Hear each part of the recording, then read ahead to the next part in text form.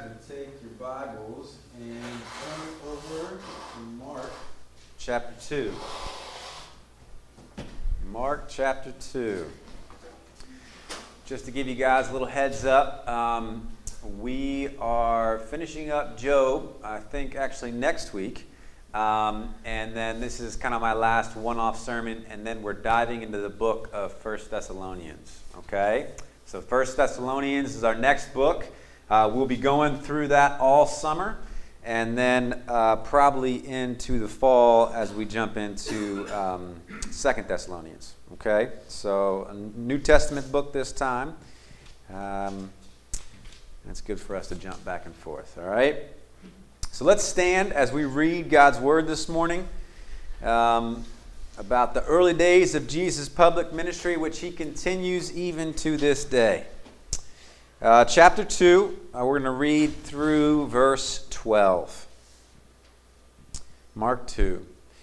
A few days later, when Jesus again entered Capernaum, the people heard that he had come home. So many gathered that there were no room left, not even outside the door, and he preached the word to them. Some men came, bringing to him a paralytic, carried by 4 of them. Since they could not get him to Jesus because of the crowd, they made an opening in the roof above Jesus, and after digging through it, lowered the mat the paralyzed man was laying on. When Jesus saw their faith, he said to the paralytic, "Son, your sins are forgiven." Now some teachers of the law were sitting there, thinking to themselves, "Why does this fellow talk like that? He's blaspheming. Who can forgive sins but God alone?"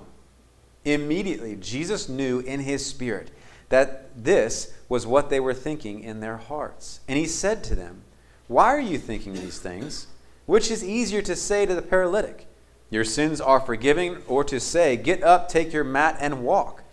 But that you may know that the Son of Man has authority on earth to forgive sins, he said to the paralytic, 'I tell you, get up, take your mat, and go home.' He got up, took his mat, and walked out in full view of them all. This amazed everyone, and they praised God, saying, 'We have never seen anything like this.'" The word of the Lord. You can take a seat. I want to begin by asking a question. Have you ever met someone with authority issues? Have you ever met someone with authority issues, or have you had them yourself? I read a story recently that talks a lot about authority issues that I thought I'd begin by sharing with you. It goes like this. In the absence of parental leadership, some children become extremely obnoxious and defiant, especially in public places.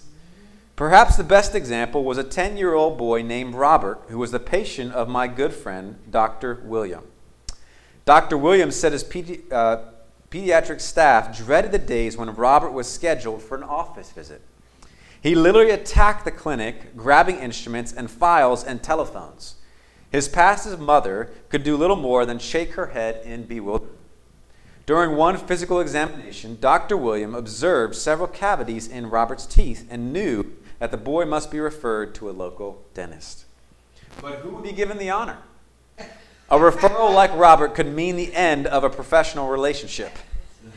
Dr. William eventually decided to send him to an older dentist who reportedly understood children. The confrontation that followed now stands as one of the most classic moments in human history of conflict. Robert arrived in the dental office, prepared for battle. "Get in the chair, young man," said the doctor. "No chance," replied the boy. "Son, I told you to climb onto the chair, and that's what I intend for you to do," said the dentist. Robert stared at his opponent for a moment and then replied, "If you make me get in that chair, I will take off all my clothes." The dentist said calmly, "Son, take them off." The boy forthwith removed his shirt, undershirt, shoes, and socks, and then looked up in defiance. "All right, son," said the dentist, "now get in the chair." "You didn't hear me," sputtered Robert. "I said if you make me get on that chair, I will take off all my clothes." "Son, take them off," replied the man. Robert proceeded to remove his pants and shorts, finally standing totally naked before the dentist and his assistant. "Now, son, get in the chair," the doctor said. Robert did as he was told and sat cooperatively through the entire procedure. When the cavities were drilled and filled, he was instructed to step down from the chair. "Give me my clothes now," said the boy. "I'm sorry," replied the dentist. "Tell your mother that we're going to keep your clothes tonight and she can pick them up tomorrow." Wow. Can you comprehend the shock Robert's mother received when the door of the waiting room opened up and there stood her pink son as naked as the day he was born? Amen. The room was filled with patients, but Robert and his mom walked past them into the hall. They went down a public elevator and into the parking lot, ignoring the snickers of the onlookers. The next day, Robert's mother returned to retrieve his clothes and asked to have a word with the dentist. However, she did not come to protest. These were her sentiments. "You don't know how much I appreciate what happened here yesterday. You see, Robert has been blackmailing me about his clothes for years. Whenever we are in a public place such as a grocery store, he makes unreasonable demands of me. If I don't immediately buy him what he wants, he threatens to take off all his clothes. You're the first person who has called him on his bluff, doctor, and the impact on Robert has been incredible." Amen. Authority issues. Authority issues. Well, we're going to see today that a group of Jewish leaders similarly had some very big authority issues with Jesus. And Jesus handles this even more brilliantly than the good doctor that we just read about. This morning, we're going to see that Jesus, all we see in the Gospels is that Jesus is ushering in or bringing in his kingdom here on earth. And he's doing that by showing that he has the authority to forgive sins. And so as we look at Mark chapter 2, we're going to see that he brings in his kingdom by bringing spiritual healing and physical healing. And we're also going to look at the opposition to both of those from these Jewish leaders. So first, look with me as Jesus brings spiritual healing. Here we have a story about a man who was paralyzed. We don't know much about him or why he was paralyzed, but we know that he was paralyzed.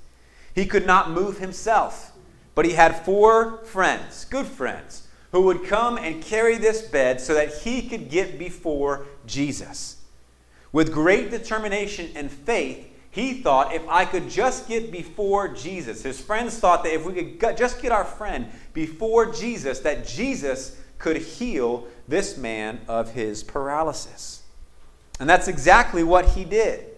It didn't matter that there were tons of people already in this house where Jesus was preaching the word. It didn't matter that there was no physical way to get into that house before Jesus. The 4 friends were determined.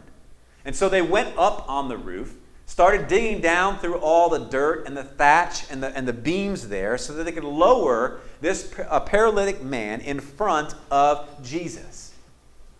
They embodied the saying, where there is a will, there is a way, right? Where there's a will, there is a way. They were going to get this man before Jesus no matter what. And verse 5 says, when Jesus saw their faith, he said to the paralytic, "Son, your sins are forgiven." Think about that. Son, your sins are forgiven. The guy's coming down out of the ceiling. Son, your sins are forgiven. What's going on there? You can imagine the confusion of the friends and the paralyzed man. Like, Jesus, don't you see the real problem here? The real problem is that this man is paralyzed. Why are we talking about forgiving his sins? He needs to be healed from the paralysis. That's why we brought him to you. That's why we went through all of this trouble. Why are we bringing up the forgiveness of sins? See, oftentimes we act the same way, don't we? We come to God when we have serious medical issues, right? When something's not working right in our bodies, we turn to God. Or when we have money problems, we can't pay the bills, we come to God because we need his help to pay the bills. Or maybe when our kids go off the rail They're just disobeying left and right, being defiant. We don't know what to do. We come to God. Or maybe when we're lonely and we want a friend or a spouse or any other number of day-to-day problems. And no doubt that these are good things, good gifts that God wants to provide for us and help us with at the right time. But there's a problem here with priorities that Jesus attacks.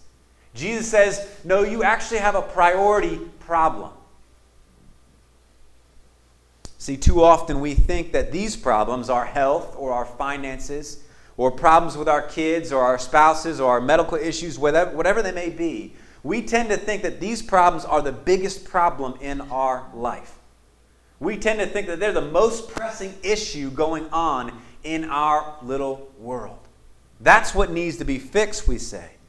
We say, if God could just give me X, Y, or Z, I will be okay.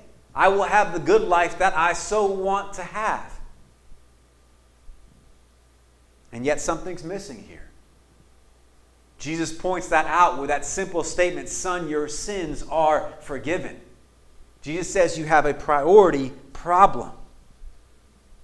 See, Jesus saw through the surface need and he went to the deeper need. He said, you got a problem much bigger than you can't walk. You have a problem much bigger than the paralysis that you experience. It's like a doctor who tells you the tiredness and the weakness you're feeling is not the real problem. There really is actually a deeper problem. That deeper problem is cancer. Your biggest problem now is not that you feel tired, not that you can't get up and have the energy to work or take your kids to school. The biggest problem is that you have cancer. It goes from the surface need to the deeper need, the real need before us. What Jesus is essentially telling the paralytic, and what he tells you and me today, is that no matter what is happening in our lives, no matter what problems we're facing, there's no worse problem than our sin problem. There's no worse problem than our sin problem. That is our biggest problem. Romans 3:19 and 20 says this, so that every mouth may be stopped, and the whole world may be held accountable to God. For by works of the law, no human being will be justified in his sight, since through the law comes knowledge of sin. All over the Bible, it tells us that we have a sin problem bigger than any other problem that you and I face. If we think that Jesus came just to make our life better, to give us the life that we've always wanted, then we're mistaken. If we think that our greatest need right now is a job that has the right hours for us, or a husband or a wife that will help with our loneliness, or your kids stop disobeying is the biggest problem, it's not. Your greatest need and my greatest need is for the forgiveness of sins. It always has been that. It always will be that. The forgiveness of sins before a perfect and holy God who must punish sin because he is absolutely holy. And we are utterly sinful. See, Jesus didn't come to earth just to be a glorified Dr. Phil or Dr. Oz, kind of wowing people by the healing of their little problems. He came to show us that he is God. He came to show us that he is bringing a kingdom that nobody can stop. He came to show us that he is on a rescue mission to save sinful people from their sin and to restore them back to a right relationship with God, their Creator. I wonder if we came this morning just to get maybe an emotional pick-me-up or some help with our little problems in life. But I hope that through Mark 2 that we would leave with so much more. But returning to the story here in Mark chapter 2, we see that Jesus doesn't just bring that spiritual healing. There's something really important for us not to miss. He brings physical healing. See, sometimes it might be easy for us to gloss over the fact that Jesus actually healed the paralytic, especially in our circles sometimes. Verse 11 says, Jesus said to the paralytic, I say to you, rise, pick up your bed, and go home. See, sometimes we might look at this story and say, because the main point of this story is who has the authority to forgive sins, then the physical healing really isn't all that important. Or it's really not about this physical healing. And to a large degree, it's right for us to say that the main point of this story is about who has the authority to forgive sins. But at the same time, we need to realize that Jesus is actually doing something here. He's bringing his kingdom, and he's showing us he's bringing his kingdom by healing this paralytic. Let's not forget what Jesus is doing in his short public ministry on earth. Mark 1, 14 and 15 says this, Jesus came into Galilee, proclaiming the gospel of God and saying, the time is fulfilled. The kingdom of God is at hand. Repent and believe in the gospel. So what is Jesus doing? Everything that Jesus does on earth is a part of bringing in his kingdom. Whether it's spiritual healing or physical healing or his teaching or anything else that he did. He was ushering in, bringing in the kingdom of God. Every healing, every teaching, every miracle, every act of mercy is reversing the curse of sin. He is showing us what it will be like one day when he does this fully in heaven. We talked about even in prayer time how we so long for Jesus to return and to make all things new. But we need to remember that he's doing that right now. He's doing that in our lives, bit by bit. The healing of the paralytic, even if it's not the main point of this story, is an important way that Jesus is bringing about the kingdom of God. Listen to this quote. I think it captures this well for us. It is rather that both sin and disease are harmful to and destructive of human life. And Christians are called to oppose everything which threatens full humanity, and to do so in the name of the kingdom of God. Evangelism, social caring, justice issues, bodily health, ecological concern, racial harmony, affirmation of women as well as men in our society are all issues for the Christian. To limit our perspective is to miss the point of the message and to fight only half-heartedly for the kingdom in the struggle against evil. So does Jesus care about our physical problems that have been plaguing us for months? Yes, he does. Does Jesus care about our kids' rebellion? That we just can't seem to get anywhere with our kids? Yes, he cares. Does Jesus care about our feeling lonely and wanting a spouse or wanting a friend? Yes, he cares. Does Jesus have the ability to solve all of these problems? Yes, he does. Does Jesus always solve these problems immediately when we ask? Not always. Sometimes the answer is not now. Sometimes the answer is not yet. I hope you see what I'm trying to get at here.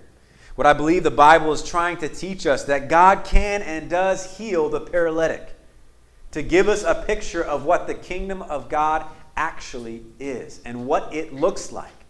It wasn't the biggest problem that the paralytic had, but it was a problem nonetheless. And Jesus healed that problem.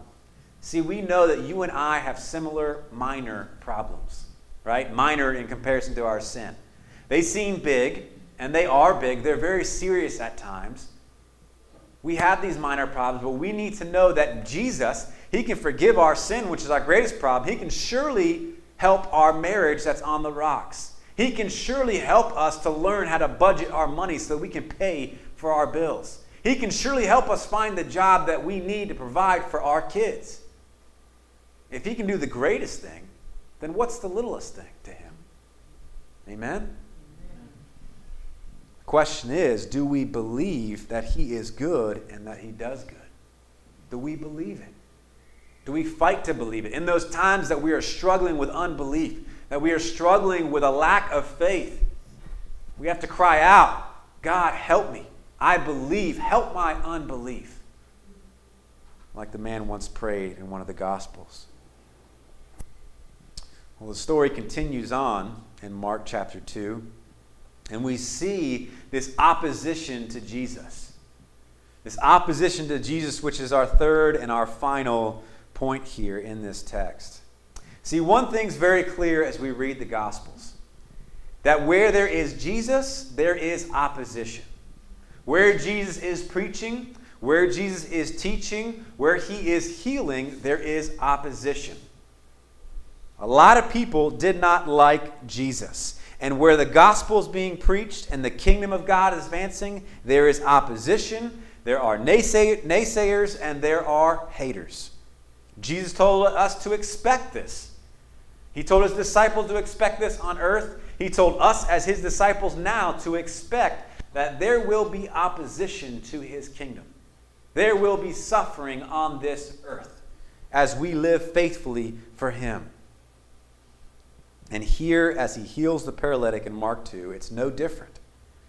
Jesus, now having forgiven the man of his sins, faces opposition. Turn with me to verse 6 again. Now some of the scribes were sitting there, questioning in their hearts, "Why does this man speak like that? He is blaspheming. Who can forgive sins but God alone?" And immediately Jesus, perceiving in his spirit that they thus questioned within themselves, said to them, "Why do you question these things in your hearts?" See, what we have going on here is that there's a group of people called the scribes. In another translation, it says the teachers of the law. They were the religious elite of the time. Let's just say they knew their Bibles inside and out. They had a serious and immediate problem with Jesus saying that he could forgive this man's sins. When he said, "Your sins are forgiven," a red flag went up in their mind saying, uh-oh, there's a problem. Only God alone can forgive our sins. And to a large degree, they were right. They knew their Bibles and that God alone could forgive sin. So where did they mess up? And why was Jesus calling them out? Well, a lot of us know that the awful error that the scribes and indeed that the Jews made was assuming that Jesus wasn't God. That Jesus wasn't the Messiah. He wasn't the one that had been foretold all throughout the Old Testament that would come and pay for our sins. They looked at him and they saw another prophet or another man or another good teacher. See, the main issue for the scribes was who can forgive sins? Who has the authority to forgive sins? And now, as we already seen, Jesus is going to show them that he is God and that he has the authority to forgive sins. But how does he do this? Well, first, he gives them an obvious clue by reading the thoughts and the intentions of their mind. Notice there that the scribes didn't say anything. Jesus knew immediately what they were thinking without them having to verbalize it. And he called them out immediately. See, you would think that that would give them a clue that Jesus is no ordinary teacher. He could read their minds. But Jesus goes and takes a more obvious and visual approach, one that would be harder to deny. To not just tell them he has the authority, but then to actually go and show them he has that authority. Verse 9 says, "Which is easier? To say to the paralytic, 'Your sins are forgiven,' or to say, 'Rise, take up your bed and walk'? But that you may know that the Son of Man has authority on earth to forgive sins, he said to the paralytic, 'I say to you, rise, pick up your bed, and go home.'" Now think about that question. Which is easier? That kind of made me scratch my head at first. What does Jesus mean, which is easier? He's God, right? Shouldn't both of those be easy? To forgive sins and to say to the paralytic, son, your sins are forgiven. Now rise, take up your mat, and go home. Both of those are easy for Jesus to do. But remember what Jesus is trying to do here. He's trying to show these scribes that he has the authority to forgive sins. So this is what I think is going on here. I think he's saying that it's easier to show Jesus' authority by forgiving the man's sins than healing because the first is greater and shows more authority, right? He shows more power by forgiving his sins than he does healing them. But what's the problem? The scribes won't take that. They reject that. And so he has to go for the more visible, easier miracle. It's kind of a lesser to the greater argument here. One person says it this way: the logic here then is that since Jesus can do the visible miracle, which was to heal the paralytic, it is the evidence that he also has the power to do the invisible miracle, forgive sins. And so Jesus wanted them to know, Jesus wants us to know beyond a shadow of a doubt that he has the authority to both forgive sins and to heal the paralytic. And he shows them by first healing them. It's kind of the idea that the proof is in the pudding. He says, okay, scribes, if you don't believe me that I can't forgive this man's sin, I'll show you that I have the authority to do that by healing this guy right now. And that's exactly what he did. Jesus shows them that he has the authority. And the crowd stood amazed. The crowd stood amazed, saying, we've never seen anything like this. See, on this side of heaven, there's always going to be opposition to Jesus and his kingdom. And that opposition takes all different kinds of forms. Our objections may not be the same as the Jews of Jesus' day, but we have objections to Jesus' authority even today. We may challenge Christ's authority to forgive sins by saying, who are you, Jesus, to tell me that what I'm doing is sinful? And that I need to be forgiven. You ever said that to God or thought that?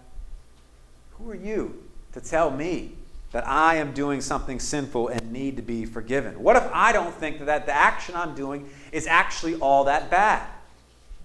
What if it doesn't really mean that much to me that I'm doing this or doing that God says he hates? Who is Jesus to forgive sins? What are sins? Oftentimes we feel like we have the right to determine what is right and wrong, not someone outside of us. We feel like that we are in the center of our world, our universe, and we can tell God, or anybody else for that matter, what is right and what is wrong. If I want to sleep with someone who's not my husband or my wife, it's my right. I'll do what I want. That's opposition to Jesus' authority, even his authority to forgive sins. Another way we may object to Christ's authority to forgive sins is that maybe we need to go through somebody special before we can have our sins forgiven. We see this, for example, in the Roman Catholic Church. You have to go through a priest to get your sins forgiven, a mediator, someone who's kind of a go-between between you and God. Opposition to Jesus' authority to forgive sins. But just like the scribes' objections, Jesus silences them all. Jesus tells us that our sins are actually worse than we ever thought they were. He helps us to see the ugliness, the nastiness of our sins. The more I walk with God, the more I see the heinousness of my sin. It's not that I see it less, it's that I see it more. I see how bad it actually is to sin against my heavenly Father. My sins are worse than I dared ever imagine. See, Jesus also tells us that God's judgment is more severe than we could ever imagine. And that we do need forgiveness of sins. And that the only one who can do that is Jesus. We don't need some mediator, some human mediator to go between us and God to forgive us of our sins. We don't need to go and make other sacrifices, as it were, like from the Old Testament. We need to go directly to Jesus for the forgiveness of our sins. Jesus reminds us that he has the authority to forgive our sins. See, not much has changed since the day of Jesus in a lot of ways. There still are many that object to the authority of Jesus and the authority of Jesus to forgive sin. And yet, still this day, we can all give testimony to the ways where Jesus is bringing healing. He is showing us his kingdom here in Atlantic City as he heals and as he saves and as he brings his kingdom physically and spiritually and in every other way. See, we see even here today that Jesus is ushering in his kingdom in the lives of those sitting here with us today. He's doing that step by step, bit by bit. He is growing his kingdom that will be full one day. He will come back as we sang. He's coming back again. We know that. We believe that. We look forward to that day. And what we see here in Mark 2 is a glimpse, just a small glimpse of what Jesus is going to do in full in the future. And what we need to do today as God's people is set our eyes on that and pray, God, your kingdom come. Your will be done on earth as it is in heaven. And one day, that will come true fully. Amen? Amen. Let's pray. Father, we thank you so much for this day. God, we thank you for your word from Mark 2. God, surely we came into this message today, into church today, all over the place, different places. Some of us feeling up, some of us feeling down, some of us feeling overwhelmed, burdened. Some of us being thankful for the ways you've done great and mighty things in our lives. And yet, Lord, we come and we thank you for your word. We thank you, Jesus, that you are building your kingdom, that nothing can stop, that not even the gates of hell can prevail against it. God, you are bursting forth your kingdom in our lives and really all over the world. Thank you for the healing that you bring. We pray that you would continue to bring healing in our lives and the lives of those that we know and live with in our city. And we pray, Lord, that you would have your kingdom come here in Atlantic City, on earth as it is in heaven. And we pray this all in Jesus' name. Amen.